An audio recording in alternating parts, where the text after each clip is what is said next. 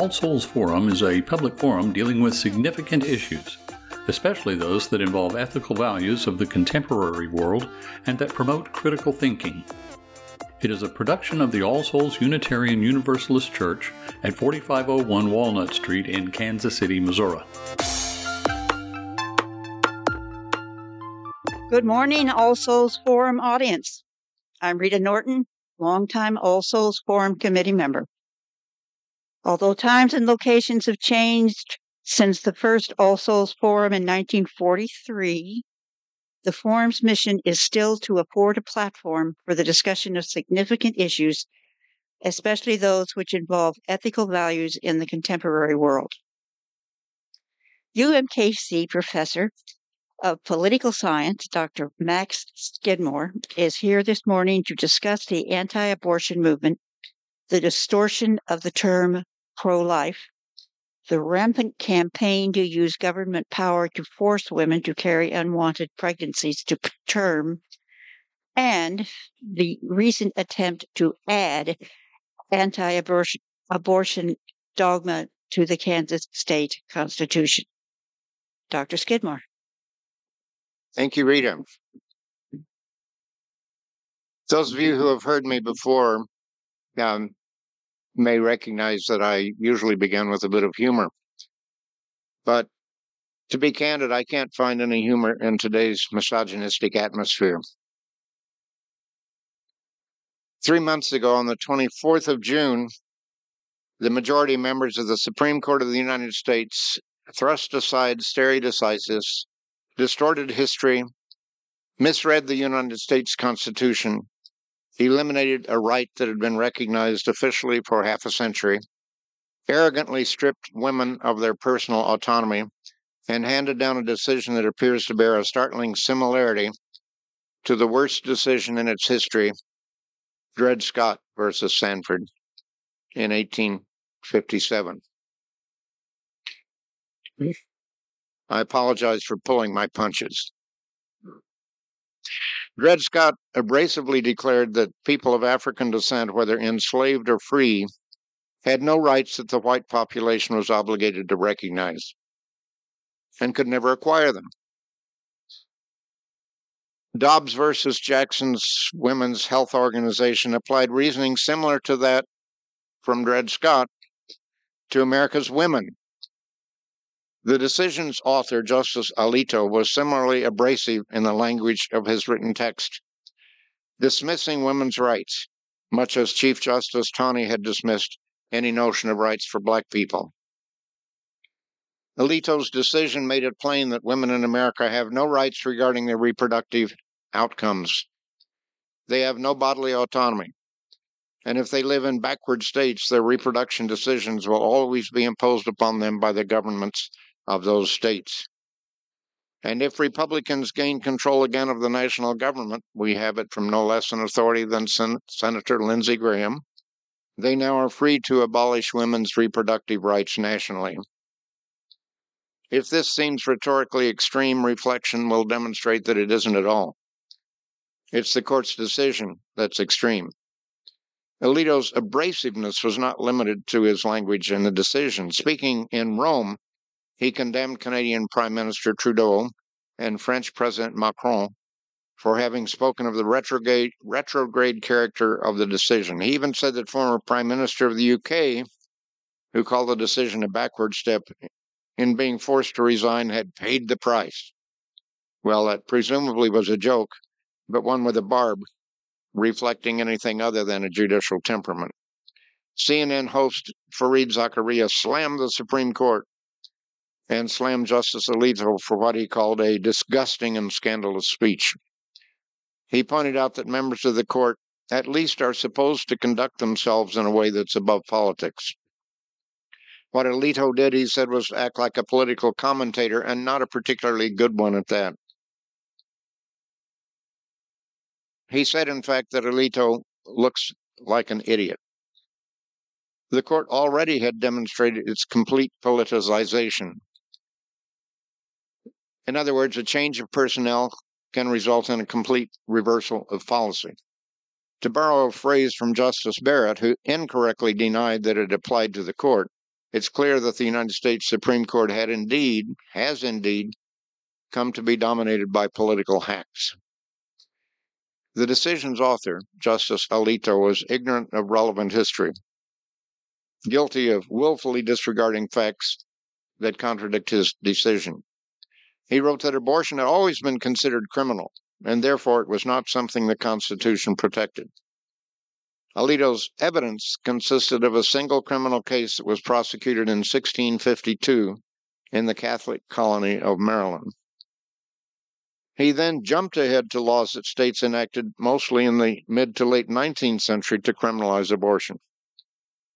It's telling that his examination of history cited the 17th century and the 19th century, when the Constitution itself was a product of the 18th century. At the time of the founding, abortion was largely a private matter, not a cause for public concern, nor was abortion a criminal act. In a sensational case from the era, neither Thomas Jefferson, John Marshall, nor Patrick Henry advocated prosecution for a woman who very likely had had an abortion. The case involved a trial for the murder of a newborn, but it became clear that the body was not from a newborn, it was from an abortion. Therefore, it didn't result from the murder of an infant, and there was nothing to prosecute. Now, the entire line of reasoning that Alito employed should have been precluded by the clear language of the Ninth Amendment. And yet 5 of his colleague justices, including the chief, signed on to his defective argument. Alito wrote that the Constitution makes no reference to abortion. The amendment specifically provides that the fact that the Constitution does not explicitly mention a right cannot be used to justify the conclusion that there is no such right. That's the Ninth Amendment. Regardless of that amendment, though, the court should be well advised to be cautious regarding any line of reasoning that relies on the Constitution's silence on an issue. There is no mention in the Constitution of the very act that gives the court its power, judicial review. It's not mentioned in the Constitution. Regarding harm to society, consider the recent outrage. 2 days before the Dobbs decision, a mother reported to Children's Services in an Ohio county that her 10-year-old daughter was pregnant. Under Ohio's draconian forced birth restrictions, the child was not eligible for an abortion. She was taken to Indiana, where on June 30th, Dr. Caitlin Bernard mercifully performed a legal abortion protecting the pregnant child. The reaction from conservatives to this horrific situation could have been predicted, and it was not sympathy for the abused child. Ohio's Republican General Dave Yost told Fox News, of course, that there was not a whisper of evidence that there recently had been the rape of a 10-year-old in Ohio. Every day that passes, he said, without verification makes it more likely that the story is a fabrication. Ohio Republicans hinted darkly that the child may have been promiscuous. No one should miss the snide suggestion here, condemning this little girl, this child, as likely a brazen little hussy who deserves what she gets. Noted right-wing extremist Ohio U.S. Representative Jim Jordan tweeted, "Another lie. Anyone surprised?" Indiana's Republican Attorney General Todd Rokita did open an investigation, but it was into Dr. Bernard's record, not what had happened to the little girl. And what was Indiana legislature's response? Immediately, it passed an anti-abortion statute with hysterical haste. Essentially, it forbids abortion in the state. And now little girls, such as the one in question, will have to travel considerably farther than Indiana, and may well be forced as children to bear their own children. And that, of course, was the intention of the ideologues in the legislature. And a number of anti-abortion activists around the country made comments such as saying that 10-year-old would have been blessed to have born her child, or that pregnant children were the results of a gift from God. I suspect the cause was something different. And these outrageous comments are far from rare from forced birth fanatics. The first direct public reaction to the Dobbs decision came on August 2nd in the conservative Midwestern state in which I live, Kansas. The Kansas Supreme Court in 2019 had declared the state's constitution guaranteed life and liberty, and that those rights obviously included a woman's right to make decisions regarding her own body. The state could regulate the procedure. For example, Kansas continued to ban abortions generally past 22 weeks, but they couldn't ban the procedure. And Republicans, of course, were outraged, as were religious anti-abortion conservatives. They thundered that the liberal court was out of touch with Kansas values. Well, we showed them Kansas values. Kansans for Life poured millions of dollars into a campaign to amend the state's constitution to remove the right to abortion. And in a move that would have impressed George Orwell, they christened, and the pun is intended, they christened their proposal the Value Them Both Amendment. That is, value the pregnant woman and the potential child. Now, only in an Orwellian nightmare would forcing a woman to carry an unwanted pregnancy to birth be considered valuing that woman.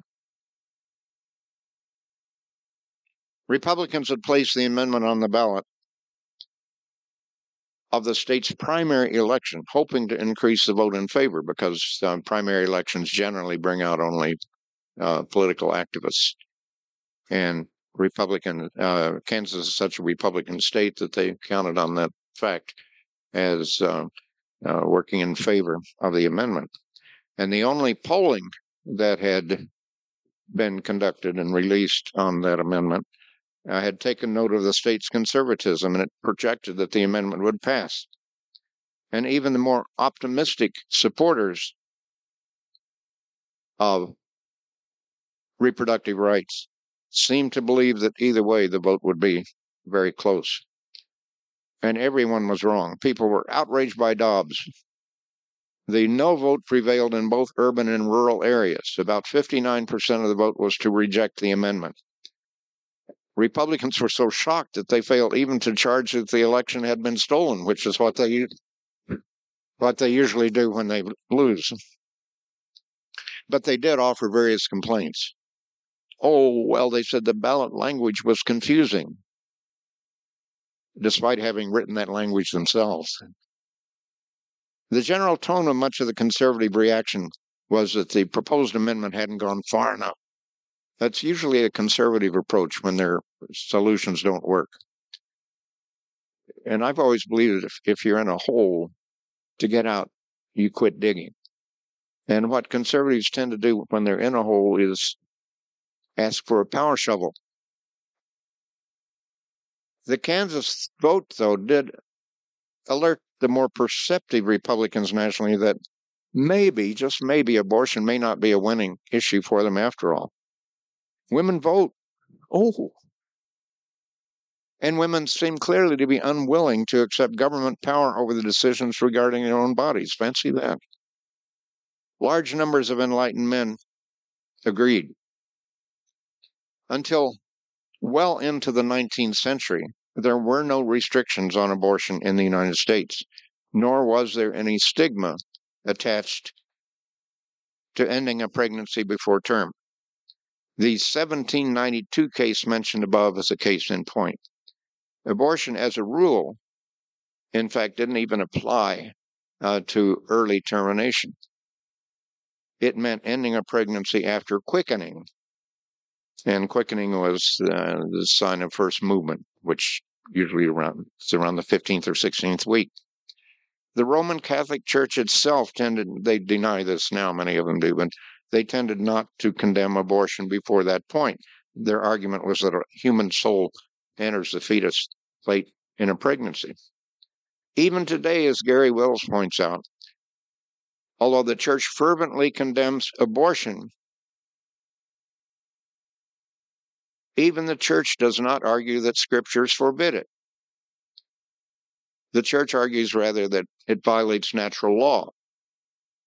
Now, Gary Wills is a superb scholar, a classical scholar, and also a staunch Catholic. And he's fully familiar with the thought on natural law, far more than I would submit than the bishops are. And he has written that the bishops, by forbidding abortion, are simply wrong on the issue, even under Catholic doctrine. But as the 19th century progressed, there came to be efforts to curb the practice. This came about as there was a gradual relaxation of restriction on women. It's difficult to recognize how radical women leaving the home unescorted was at the time. About a half century before then, Thomas Jefferson reflected on the prevailing attitude of the time when he wrote to Samuel Kercheval. This is a letter from 1816 after he was president, that women shouldn't vote because to do so would cause them, quote, to mix promiscuously in the public meetings of men, end quote, and that would lead, he said, to deprivation of morals and, think about this, ambiguity of issue. Well, now it would be difficult to find an expression more demeaning to women than Jefferson's comment that their children, their issue, would be of uncertain parentage unless they, the women, were constantly confined to the home or otherwise carefully supervised. Opposition to abortion was part of a misogynist backlash that took place when women began to exercise new freedoms. And to complicate the issue, physicians began to organize as a profession, and they faced a lot of economic competition from midwives and others who performed abortions, and some of them unskilled and unpracticed. And they were right that some of them were dangerous. But they sought to eliminate the procedure entirely. And by the dawn of the 20th century, laws forbidding abortion had emerged across the United States. And it's so obvious that it may be overlooked that men have always determined the substance of policy regarding abortion, not women. In the event that the misogyny might not be glaringly evident, law professor Aaron Tang made it plain recently in a Washington Post op-ed. He noted that the all-male medical lobby, as it campaigned against abortion in the late 19th and early 20th centuries, argued that a woman should not be permitted to judge for herself in such a matter because women are prone to derangement. Now note the logic here. Pregnant women were fully capable of being mothers, but not of deciding whether to become mothers. As the century progressed, some states began to weaken their restrictions. Then in 1973, January 22nd to be exact, came the landmark Roe versus Wade decision. The court declared there could be no restrictions on abortion in the first trimester. In the second trimester, states could apply some restrictions, but maternal health had to have priority.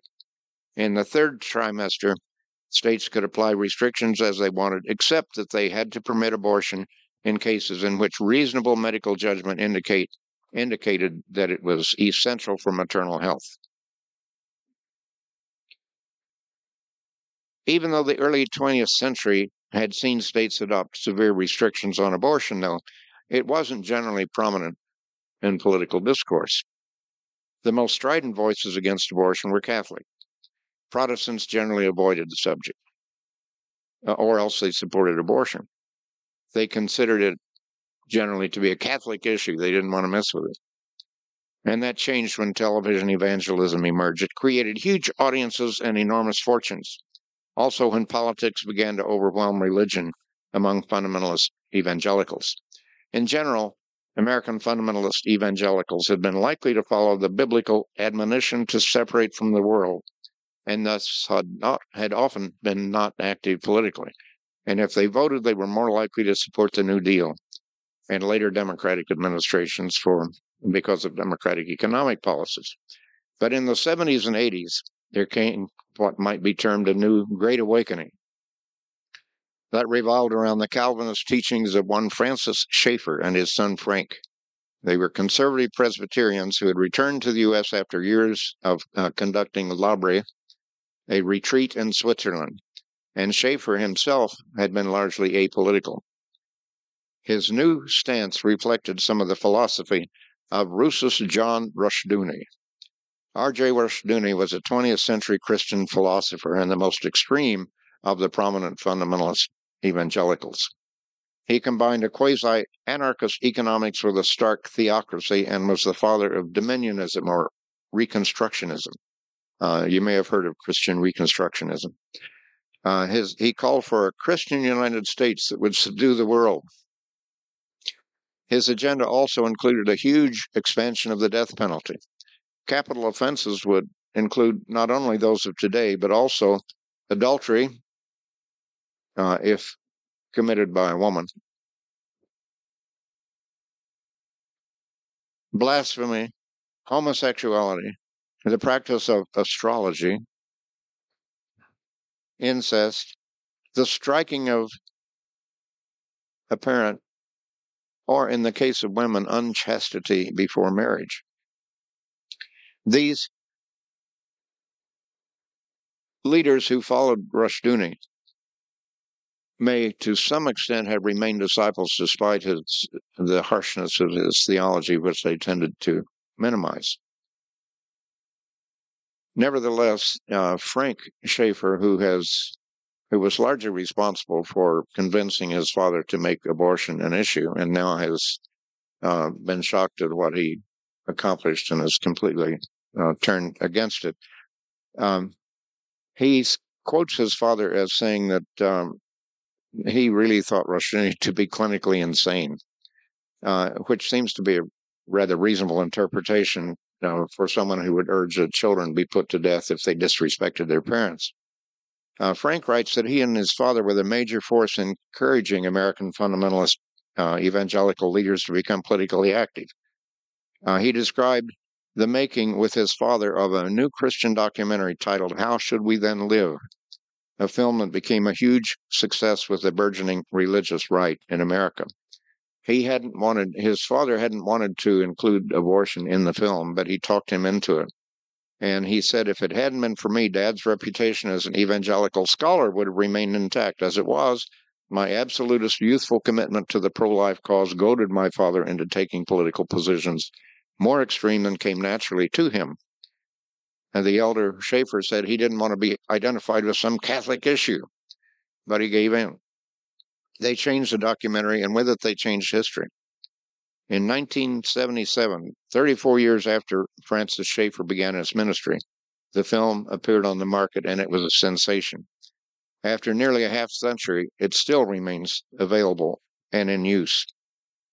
Frank now admits with regret that the group that he and his father worked with influenced so strongly such evangelical fundamentalist luminaries as Jerry Falwell, Pat Robertson, Franklin Graham, James Dobson, and John Hagee were a hate America group, and that he and his father crossed the line into open sedition. The Schaeffers became overtly political, and therefore were eager to spread their influence beyond explicitly religious circles. In the 1980s, 70s, and 80s, they met frequently with such powerful political figures as Ronald Reagan, George H.W. Bush, Gerald Ford, Jack Kemp, who was a Republican nominee for vice president in 1996, and former Surgeon General C. Everett Koop. Frank said that the evangelical anti-abortion movement that Dad Koop and I helped create seduced the Republican Party.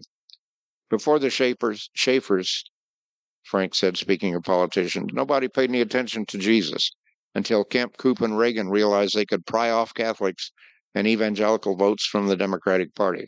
As it is now, he said, religion in America has become big-time politics.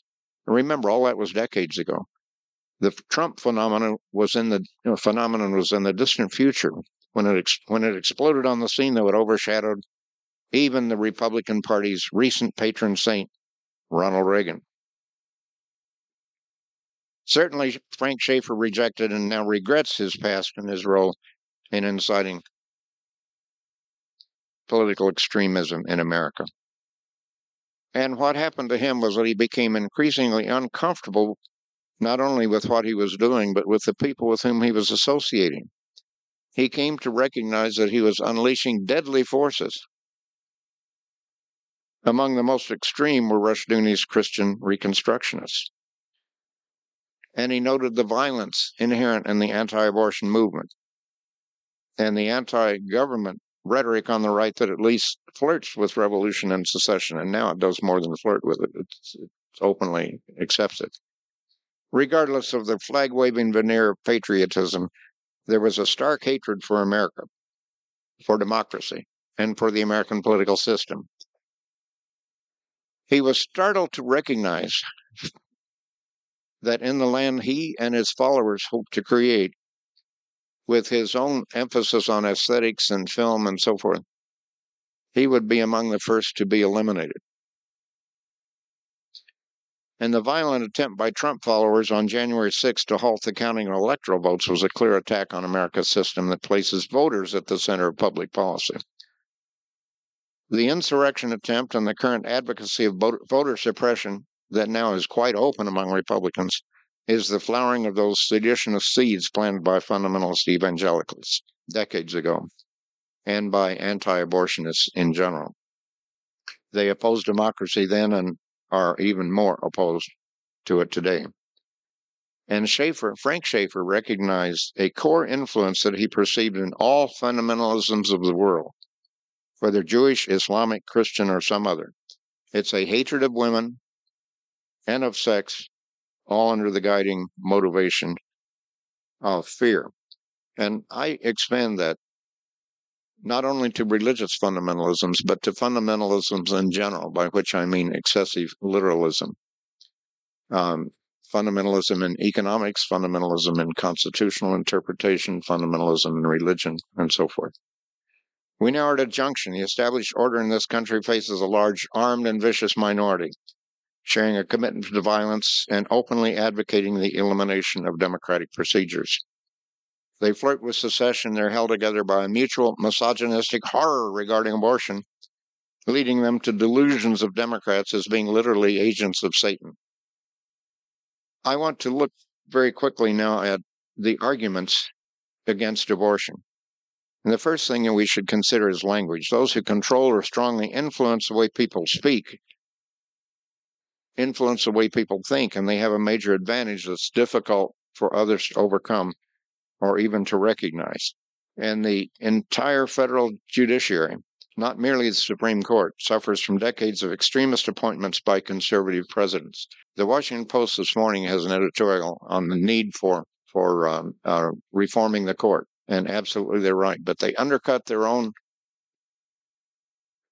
position by saying, but we can't support packing the court. The court is packed. It's already packed. What we need to do is add seats to the court to unpack it. But when you adopt the language of the opponents, you have not only undercut your own position, but you have made it untenable. Conservatives now are openly attempting to employ measures to thwart the will of the people by empowering state legislatures to cancel votes if they don't like them. Pro-life is another salient example. Everyone favors life in general, but the anti-abortion movement has appropriated a general term and applied it to a quite narrow subject. Pro-life has become a synonym for anti-abortion. A clever sleight of tongue has become a sleight of mind. A far more accurate term would be forced birthers. The term pro-life never brings to mind opposition to capital punishment. It does not suggest opposition to war or to the widespread availability of instruments of war such as rapid-fire, high-capacity firearms that are designed to kill human beings and only to kill human beings, nor does it apply to support for universal provision of life-saving health care or adequate food and shelter. The use of the word kill when applied to abortion is intended to generate resistance. Killing sounds bad, it sounds evil, but every creature on earth kills. Even vegans kill. They kill plants to eat them. And when applied to abortion, it literally means different things depending on timing. The more distant the birth, the less force the term should have. Every cell in your body is alive. And if you lance a boil, you're killing human cells, but you're not taking human life. And of course, the conservatives, as in most circumstances, tend not to be consistent. In applying kill to a zygote or an embryo, they intend for it to generate the same resistance as it would if you said killing a child or an adult. Therefore, they call for legislation to prevent termination of a zygote or an embryo as well as a fetus. Ironically, though, they tend not to call for gun control to prevent the mass killing by firearms of whole functioning human beings, some of whom may even be pregnant. Such killings can be countered, they often say, merely by thoughts and prayers. I wonder why they thought they had to spend taxpayer money on building a wall to keep out people they don't want. All they have to do is use thoughts and prayers if they're effective. But you can see how committed literally they are to the notion of thoughts and prayers. They're committed to the notion of not taxing the wealthy. One would think it's high time to politicize the issue. The unborn child is a phrase virtually universal among abortion opponents, and it mischaracterizes the situation entirely, and of course deliberately. No one argues that a child is an adult. There's no more reason to say that a fetus is a child, nor that an embryo is a fetus, nor that a zygote is an embryo, let alone a child. Excuse me, there are differences. Children, adults are fully functioning whole human beings. Zygotes and embryos are not, nor is a fetus, especially early in the pregnancy. We're often led astray by emphasis on fetal heartbeat. Oh, once you hear a fetal heart, oh, that's the beating heart, and so forth. We tend to romanticize the heart. But the important developmental phase is not the heart. Every living animal, with very rare exceptions, has a heart. If hearts are important, we should give triple rights to an octopus. An octopus has 3 hearts. It's the brain and nervous system that make people human, not the heart. The question of life is also designated or designed to close out any argument. There's no question that life exists in the womb. Of course it does. But it exists throughout the body. A banana slug is alive. So is a penicillin mold or a growing turnip. And no one suggests they should have rights of human beings. And it's erroneous to conclude that life implies human life, or that even human life means the same thing when applied to a zygote or adult or to a child. It's more a matter of definition than of biology. The point at which a developing fetus becomes capable of functioning as a whole human being outside the womb depends upon the brain and nervous system, and certainly is late in pregnancy, close to birth. Consider the other end of the human life cycle. When a human being's brain ceases to function, when there's no more cognition and sentience is absent, that human being may be taken off life support, even though obviously there had been a whole functioning human being there previously, and that human being no longer is entitled to the full rights of human beings, since they have lost the characteristics that make them human. The person remains human biologically, but only biological, not in the sense of function or sentience. Similarly misleading, as I've said, is the question of fetal heartbeat. Anti-abortionists make dubious assertions that fetal heartbeat takes place quite early in a pregnancy. Even if that were true, they find fetal heartbeats before there are hearts. It requires sophisticated instrumentation, but you can detect minor electrical flutters. They are not heartbeats, but even if they were, romanticizing the heart is mistaken. Romantic love, for example, clearly relates to the brain, or maybe to some other part of the anatomy. Yeah. I once heard that God gave men both a brain and a penis, but only enough blood to operate one at a time. And a beating heart is certainly not exclusive to human life, nor are stem cells from human beings, tiny little humans, as I've heard them described in some ideologues have fantasized. Some years ago, arguments swirled around the rights of stem cells early in the 21st century. And Republican Senator John Danforth, who's both a clergyman and a lawyer, and who, despite his benign reputation, is a strong partisan. Remember, he's the one who gave us Clarence Thomas. He pointed out the absurdity of the argument. He says, if fire personnel rush into a burning building and they find a human being in need and a dish of stem cells, and they can only save one or the other, which one would they save? There's no question you save the human being. However, a reporter subsequently asked then Missouri Senator Jim Talent, another Republican running for re-election, which one should be rescued. And Talent said, Now, he apparently wasn't a stupid man, but his response was ridiculous. He said, well, the rescuer would have to make a moral decision on the spot as to whether to save these stem cells or the person. Now, I can't say that was the cause of his defeat, but it sure didn't help him get reelected. There's another argument that abortion opponents would consider key that others would not, and it's a matter of judgment. Abortion presents a human life from becoming possible from a given pregnancy. Yes, it's true. It's certainly true, but it's also an argument not only against contraception, but against abstinence. Every time a man and woman are alone together, are they obligated to have sex because not doing so prevents a human life, potential human life from being? Now, that's a brave new world phenomenon. Aldous Huxley would have appreciated that. Regardless of any merit to any of those arguments. So even if you grant that some of them are valid and they're apparent nonsense, but they completely ignore an enormously important part of the situation, consideration. Whatever the definition applied to any stage of development, there's a complete lack of concern for the woman involved. You only talk about rights that you fantasize for the zygote or the embryo or the fetus, and you totally ignore any rights of the woman. She's treated as irrelevant, as unimportant, except as a vessel.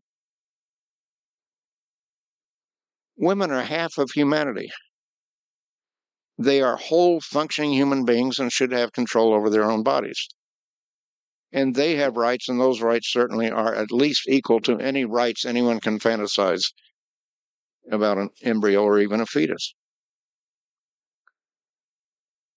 I do not think men should judge for women, nor do I think other women should judge for women. I think each woman should decide for herself. And there's another issue that when I wrote the book on abortion, very few people were making this argument, and now you hear it all the time, fortunately. And I'm not saying it came from my book. I'd be happy to think some of it did, but the real issue, an issue that's vital and has been almost completely ignored until recently, is government power. It was not ignored in Kansas on August 2nd. Forbidding abortion empowers government rather than the individual involved to make the decision. Most anti-abortion people are also strongly opposed, they say, to big government, and yet they're willing to invest government's totalitarian powers over a woman because she might become pregnant. Abortion's opponents overlook an inconvenient fact regarding government power, one that could be turned against them. Certainly, the government that has the power to prevent abortions under a different kind of authoritarian rule would have the power to require abortions. Look at China if you think it couldn't happen. The other side of the coin is not an imaginative figment. If a government can forbid abortions, that means, of course, that it could require a pregnant woman to give birth. Would it be much different for a government to require fertile females to become pregnant? If it's different, tell me how. The pernicious effect of Texas's absurd law quickly became apparent. The New York Times, just after Thanksgiving, featured a front-page article, "Texas doctors say abortion law complicates risky pregnancies." even when a pregnancy is so troubled that it will ultimately endanger the pregnant woman's life and the fetus is certain not to survive. Doctors are forbidden to perform an abortion, or even to recommend one, unless the threat to the woman's life is immediate. You have to wait until she's about to die before you can save her life. The law's supporters say their goal is to save every embryo, regardless of how the conception came to be. Thus, embryo protection is so overwhelming that it can even disregard child rape. The misogyny, the fanaticism here are so clear that they're painful to contemplate. And by no means are they confined to men. Women can be equally dogmatic and no less harsh. Take, for example, the comments from one doctor, Ingrid Skop, SKOP, identified as a San Antonio obstetrician who belongs to a group called the American Association of Pro-Life Obstetricians and Gynecologists.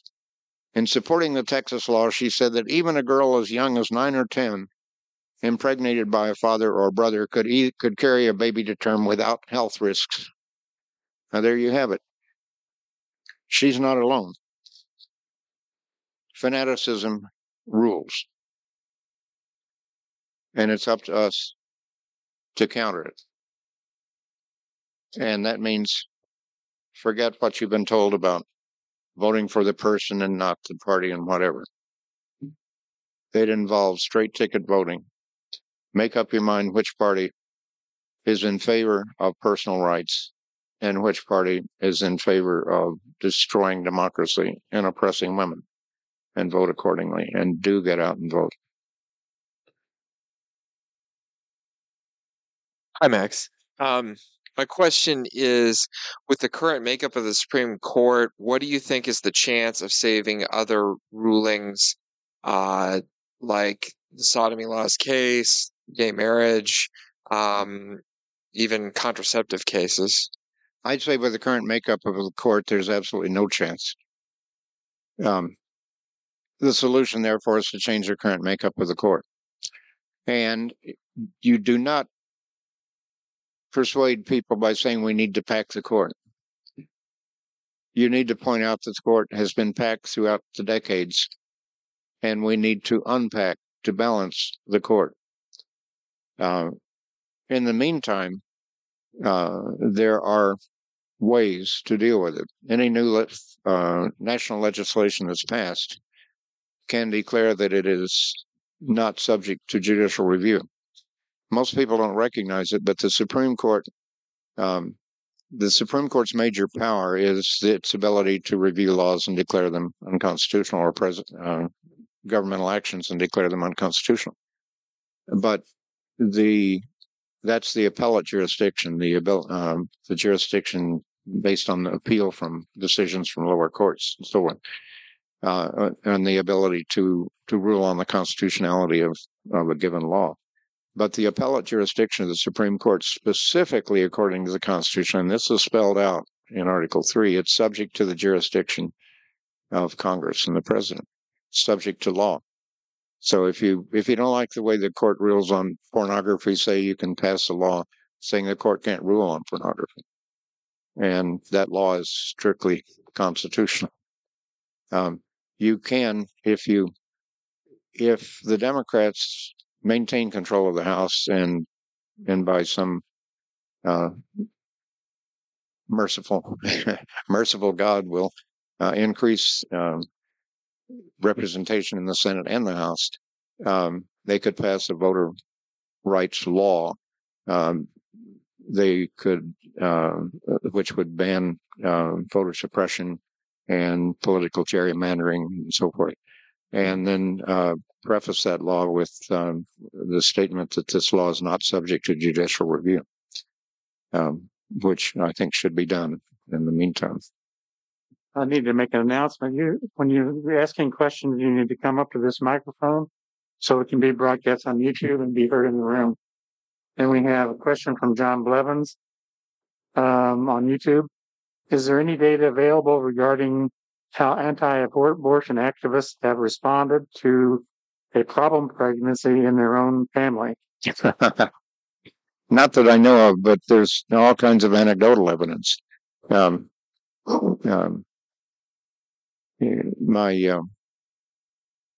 I guess it's appropriate to mention this. My wife, Charlene, 4 years did volunteer counseling for Planned Parenthood. And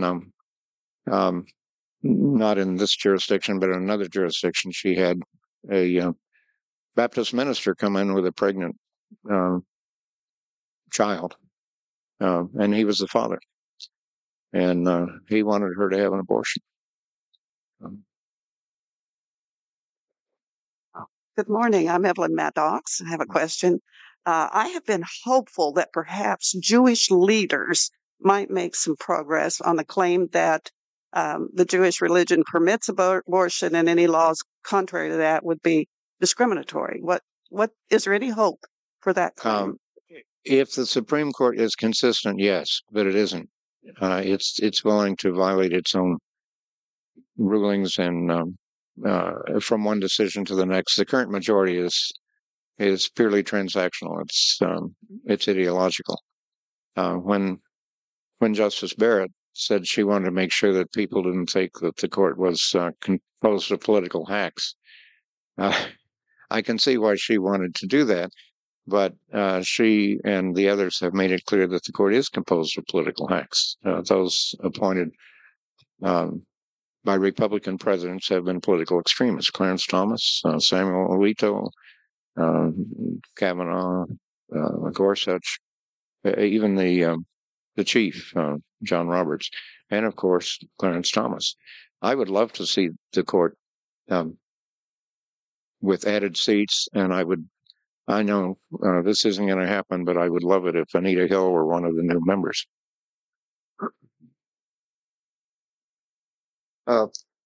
Great presentation. Well, thank you. You clearly have done a lot of work on this and thought. Appreciate it. In trying to understand and explain the current anti-abortion movement, you pointed to the historical development of women playing a more active role in public life and the misogynistic reaction to that, abortion being a manifestation of that. What I'm wondering about is how do you contrast America's experience with the anti-abortion discussion with those in other countries, particularly more recently in Mexico and in Ireland and other places where historically misogynistic cultures have done away with restrictions on abortion substantially. But the United States seems to be going in the opposite direction. So those countries also have experienced women being more active in public life. Why the difference? The United States has the most aggressive anti-abortion movement in the world, and it largely is a function of conservative politics and the role of the Catholic Church, and it's having seduced fundamentalist evangelical Protestants to be their. I'm thinking of the monkey pulling chestnuts out of the fire. Their monkey's paw.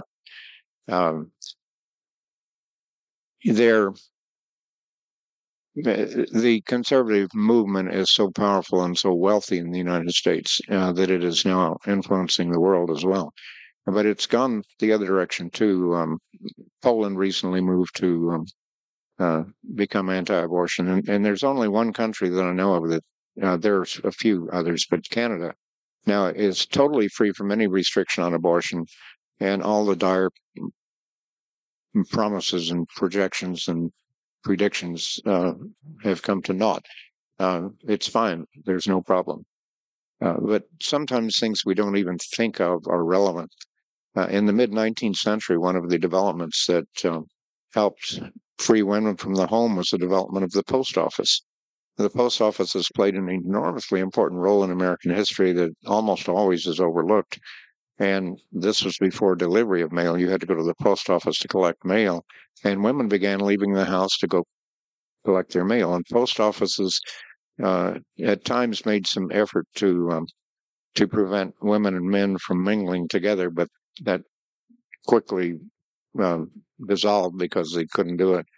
And the whole idea of women leaving the home, even to collect mail, was such a radical development. And we think of it as nothing today, but at that time it was a complete cultural shock. and it helped to encourage the anti-abortion movement as a misogynistic reaction.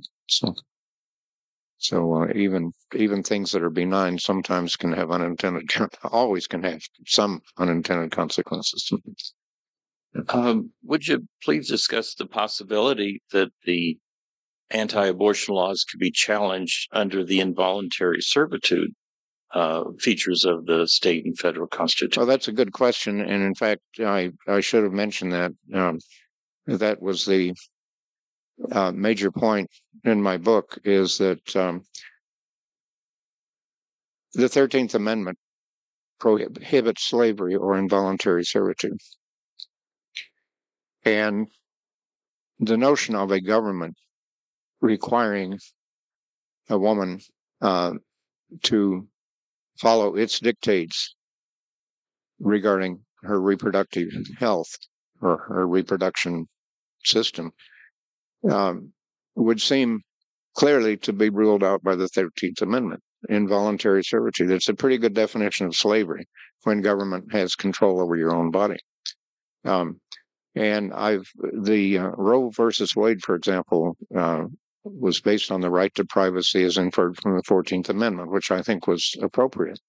But one thing that it didn't do, and I think it should have done, was cite the 13th Amendment also, the prohibition against involuntary servitude. You're absolutely right. I think that should be key, and I should have mentioned it in the talk, and I apologize for not having done so. So thank you for bringing it up. Do you see any possibility of any retreat from the abortion debate by this opposition? I'm pointing out that the Kansas legislature was told by the voters no pretty overwhelmingly, and then came back with another obscene option. Do you see any way that this is going to diminish over time? Yes, but it'll require federal action. Missouri's been nasty in that regard. In the early 20th century, there was a referendum about concealed carry, and the people voted it down. And a year or two later, the legislature adopted it anyway. Missouri voters voted to force an expansion of Medicaid, which only makes sense because it costs the state virtually nothing. It brings in billions and billions of much-needed dollars to the state and provides much-needed health care to its most needy people. And the legislature didn't want to fund it, and the governor didn't want to push it. Eventually, they were forced to do so. But there is that problem. Conservative forces will do everything. And in Kansas, they're going to come back and try to have more. Missouri passed a reform law overwhelmingly, and then a year or two later, reforming politics in general. A year or two later, they put a counter law overturning that, but wording it in a confusing fashion, and the voters passed that too. So again, you're right. But if you have federal laws, they will supersede state laws. And the junction is going to come here in 2022 and 2024.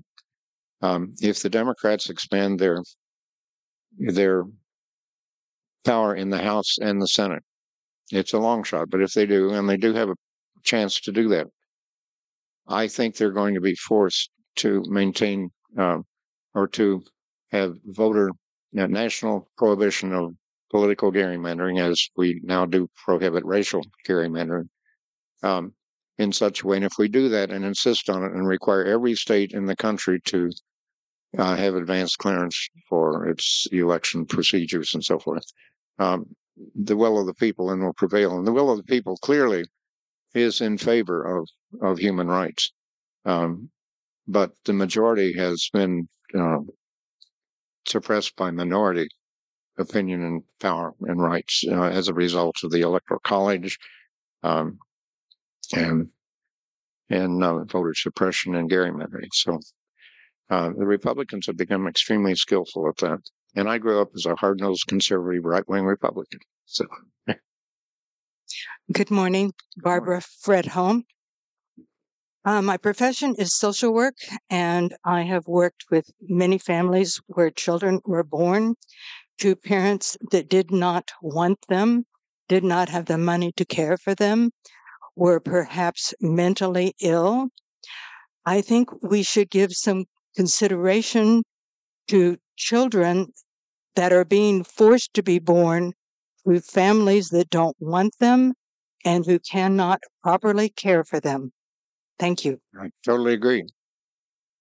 I'd like to ask a little bit about a related issue of birth control.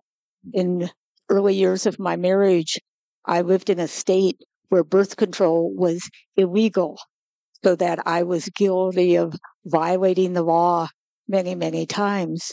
When I finally did have a plan for child, I was in the hospital and I was in a 6-bed ward for a while. And the various other people said, "You mean you haven't had you're having your first child and you've been married for 3 years? However did you do that?" And a lot of the problem there were also what the doctors were saying.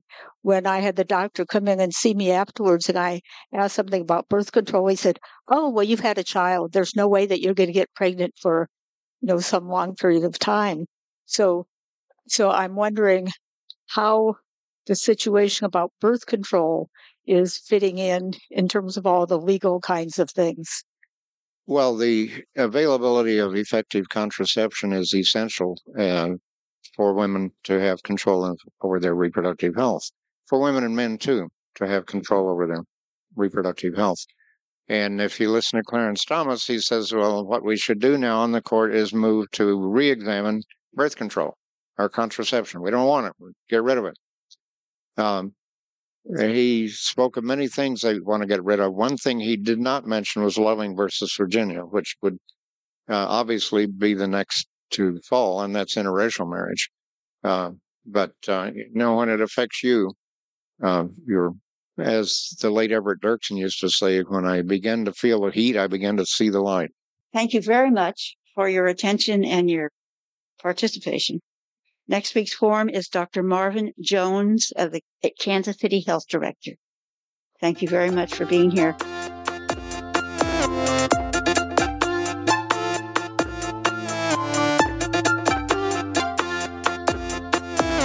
Thank you for tuning in to the All Souls Forum.